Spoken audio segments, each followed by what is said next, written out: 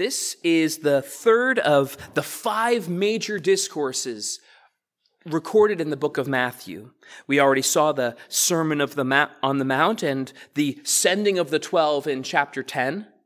And here we come to Jesus' discourse in parables. Chapter 12 preceding it was a battle of wits between Jesus and the scribes and Pharisees. His fame is spreading and going throughout all the land, but so also is the opposition to him. The environment is becoming less conducive to him freely sharing the gospel and the good news. But fortunately, not all is lost. The kingdom of heaven is still pressing forward, transforming lives, much as it is today. Even as the environment changes in our local society, the kingdom of God is still pressing forward, which should encourage us in our modern times as well. And Jesus illustrates for us how this is happening, the mounting opposition, but also, the kingdom of God still going forward in this transition from preaching openly to the form of parables. Let us see what we mean beginning in verse 1. That same day, Jesus went out of the house and sat beside the sea, and great crowds were gathered to him, so that he got into a boat and sat down, and the whole crowd stood at the beach. This location, by the way, that he was at was a natural amphitheater. Going out on the boat and facing them would amplify his voice. So even though there were great crowds of people, everyone would be able to hear Jesus crystal clear in that location, just because of the way that area was set up. I find it fascinating that even as recently as when this church was originally founded, if you didn't have a strong voice, you couldn't be a preacher, because your voice had to carry to the back of the room. So back in the day when these churches were founded without these amplification systems, people actually sat in the front row by choice, because that was how you heard it. Aren't we blessed to live in a world without such a limitation, right? Even at our last outreach that we had here, our community outreaches that we do here on the front lawn, from the speakers we had set up just beyond these walls, you could hear us preaching the gospel clearly down at the train station, word for word. What a time to be alive, church, right?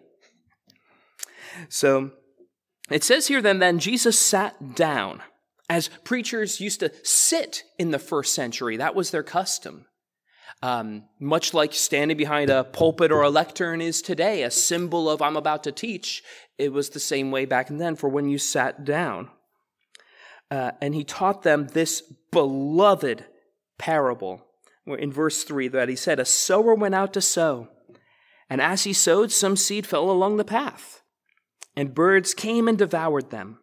Other seeds fell on rocky soil, where they did not have much soil, and immediately they sprang up, but since they had no depth of soil, but when the sun arose, they were scorched. And since they had no root, they withered away. Other seeds fell among thorns, and the thorns grew up and choked them. Other seed fell among good soil, and produced grain, some 100-fold, some 60, some 30. He who has ears, let him hear. Now, we're going to spend next week really unpacking this parable, because I want to set it up correctly, and I do not want to rush through something that deserves all of our time and attention. But let's just say how it ends, where it says, he who has ears, let him hear, has strong implications for how we understand the parable that was spoken to us. And it implies that these beautiful truths that we're going to be unpacking for the next couple of weeks as we go through all of these parables will not be heard by all.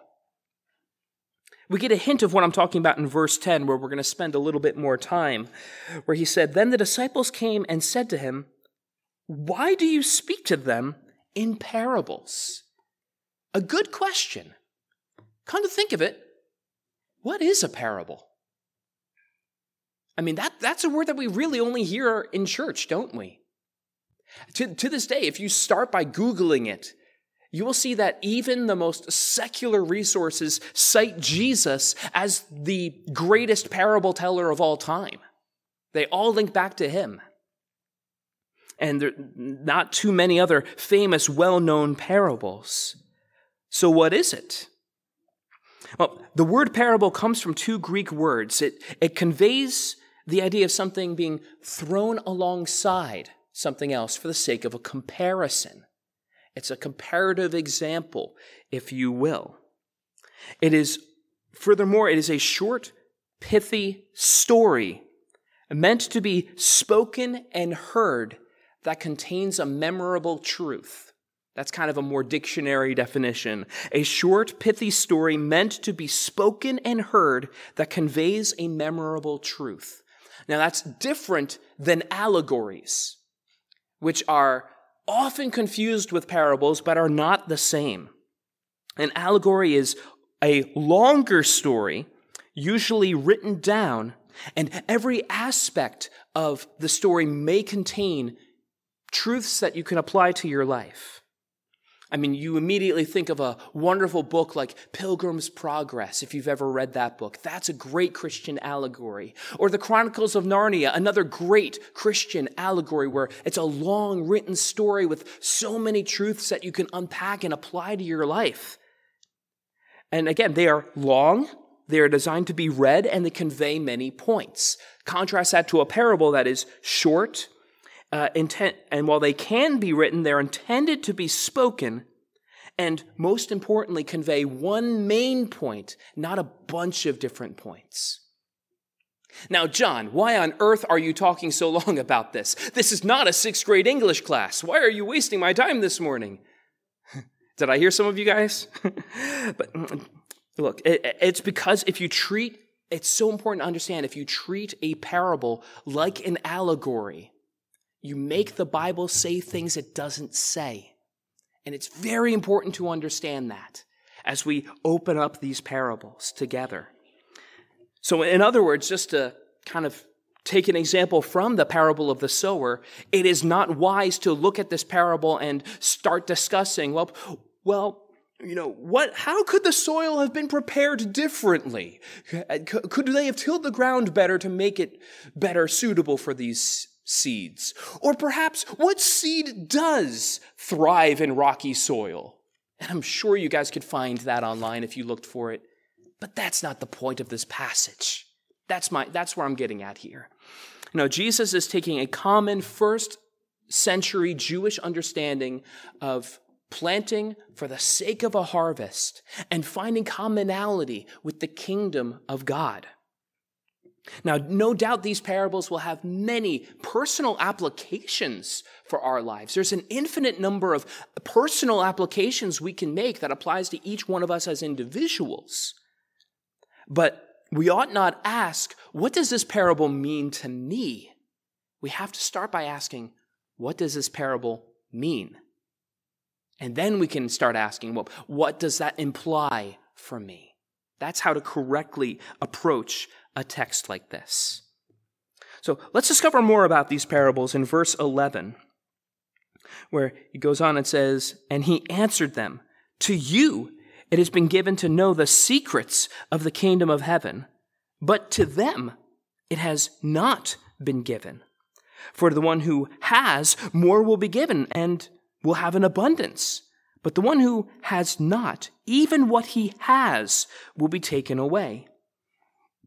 This is why I speak to them in parables, because seeing they do not see, and hearing they do not hear, nor do they understand.'" It begins by Jesus saying, "To you it has been given to know the secrets of the kingdom of God." A better word for secrets is mystery.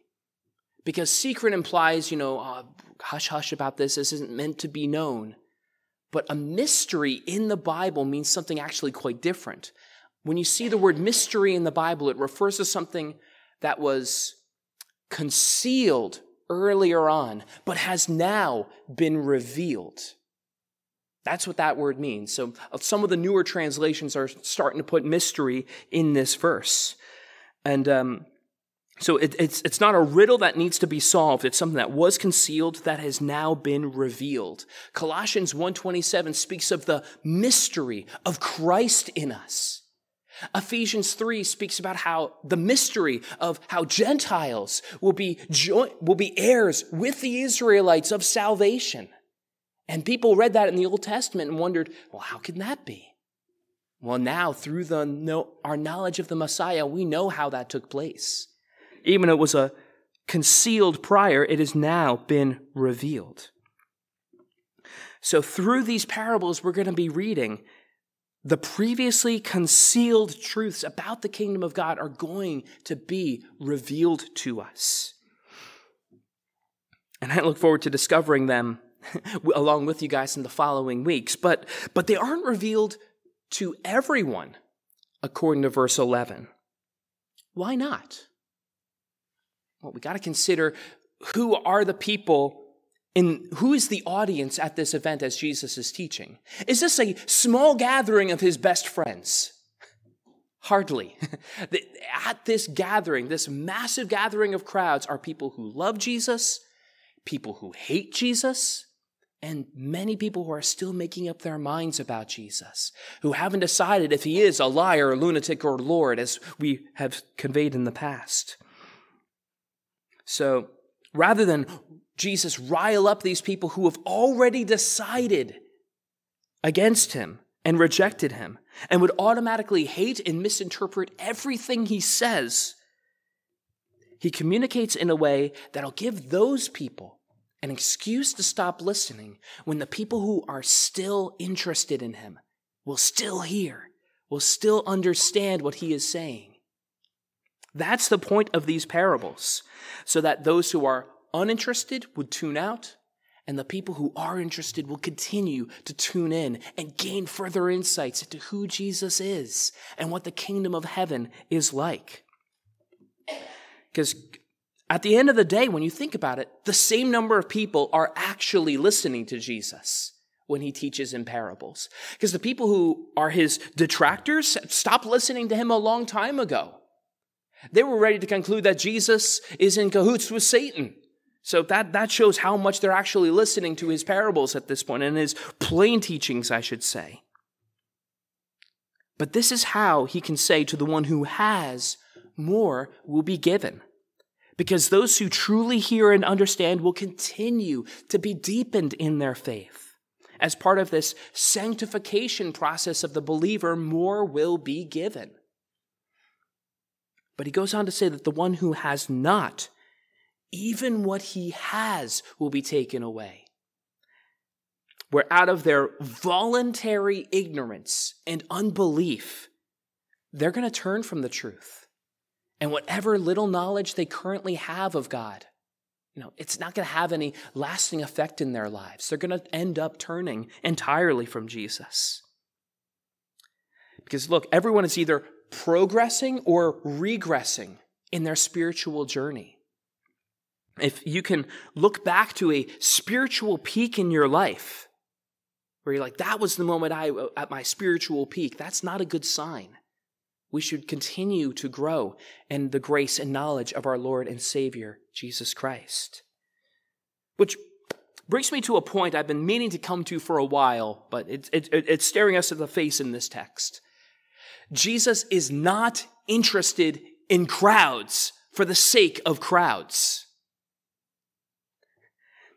He wants disciples, committed followers, not passive crowds. He takes no pleasure in packed out churches of people who are there to attend an event. He wants his church to be gathered. Of his church, those called by his name. He wants to see doers of the word and not mere hearers only, as the familiar book of James tells us.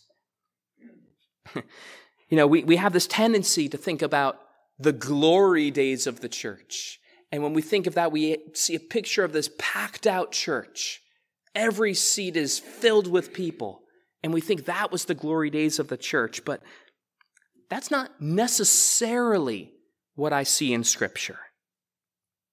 It's not when a church is most well attended that describes the glory days. It's when the church is most committed that the church is the strongest and most pleasing to God. When there is a hunger for the Word of God, when there's a hunger for prayer, not just here on Sunday mornings, but throughout the week, when there's a hunger to study His Word, and to serve others, and to just be together as that called out community that God has called us to be.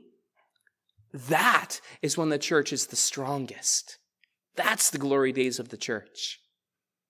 And of course, there's going to be overlap. There's going to be overlap between crowds and, great moves of the Spirit of God and that hunger that we're talking about. But my point is, we can't confuse numbers with an outpouring of the Spirit of God. There's not a direct correlation there. Because look, I can show you some packed out churches on a Sunday morning, but the Spirit of God has left that place years ago, if it was ever there in the first place. Not to say that big churches are bad and small churches are awesome. That's not the point. That's not what I'm saying. The question is whether we hunger and thirst for righteousness, as Jesus himself said just a few chapters ago when we were in the Sermon on the Mount. Does that define who we are here in South Amboy? Do we have that hungering and thirsting for more of God? And does that, maybe even not even a congregational sense, does that define you as an individual? Or do we perhaps begrudgingly set our alarms on Saturday night to be here because we have to be here?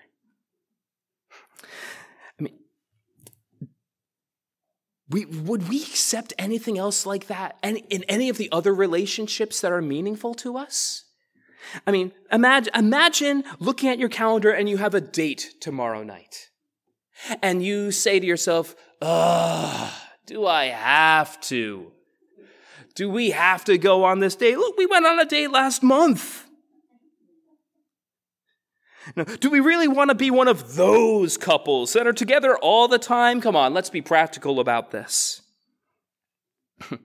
No, we wouldn't accept that in a relationship like that. Why would that apply to our relationship with God? Because let me tell you, when me and my wife sat down last week and we planned out the calendar for this preceding week, and we said Thursday night's going to be date night, I went, yes! And there was this healthy anticipation all week. The kids are busy and I'm busy with multiple jobs and so is she. And we have this time to look forward to just enjoy one another's company, to be with each other. Not that we're not with each other all the time, but this time is special without all the interruptions, to just be together. There was a joy in that, even in the anticipation of waiting for that. Do we have that same anticipation when we consider coming to worship our Lord? Or has that been lost? And look, because if you don't, that says that something, somewhere is wrong. And I'll be honest, sometimes that's on the church side. Sometimes the church is not picking hymns that exalt God. A lot of the new contemporary stuff, not all of it is bad, but some of it is really bad. There are some hymns that are coming, even hymns are coming out that have nothing to do with God. If that's the case, okay, I understand why you don't have a connection, that anticipation. That makes sense. Or preachers, we can forget the centrality of the cross of Christ in our preaching. And if we lose sight of that, we lose sight of Jesus in our preaching, okay, I understand why there's not that anticipation. You're not actually meeting with God when you come here. You're hearing some guy pontificate about politics. It's not why you guys are here today. You guys could have just stayed home and turned on Fox News or CNN or something like that. It's not why you're here. But odds are, if you're in a solid church that cares for those things, if there's a disconnect, and the church is solid, well, that only leaves you and God where the connection problem is, and it's not God. Often there's a problem in our own hearts that needs to be resolved. There might be some unrepentant sin in our own hearts that we need to take to the cross, that we need to find forgiveness in before we can enjoy that sweet fellowship that we're called to have with our Savior. That's why we start our service with a time of confession, to give you that time to settle your business with God before the service really gets into the meat. So, the question we all have to ask is, if we don't have that anticipation, have we left our first love through one way or another? Are we prioritizing other things above God and making idols in our own hearts? Or fearfully, are you one of these people without ears to hear in the first place? As Jesus cites a shocking verse from Isaiah in verse 14, where he says, "Indeed, in their case, the prophecy of Isaiah is fulfilled, that says, you will indeed hear, but never understand. And you will indeed see, but never perceive. For this people's heart has grown dull. And with their eyes they can barely hear. And their eyes have closed, lest they see with their eyes and hear with their ears and understand with their heart and turn, that I would heal them." By quoting this passage from Isaiah 6, Jesus sees his generation and his day in the first century as a parallel and fulfillment of the nation of Judah during the time of Isaiah, specifically during the reign of King Ahaz, which, if you know anything about his reign, he was a wicked king, and his era was categorized as a tide of unbelief. I mean, people at that time were seeming to worship everything but the one true God during that time. So that shows you what the spiritual climate is like during that time of Isaiah. And Jesus is saying it's the same thing here. Yes, all the people are gathering at the temple to worship. They're gathering in the right place, but their hearts, not so much. And as as Isaiah was commissioned to preach at that time, so is Jesus' mission to Judah in the first century. To preach to a people who wouldn't understand, who would not seek answers, lest they turn to their Savior and receive that spiritual healing that we've been talking about.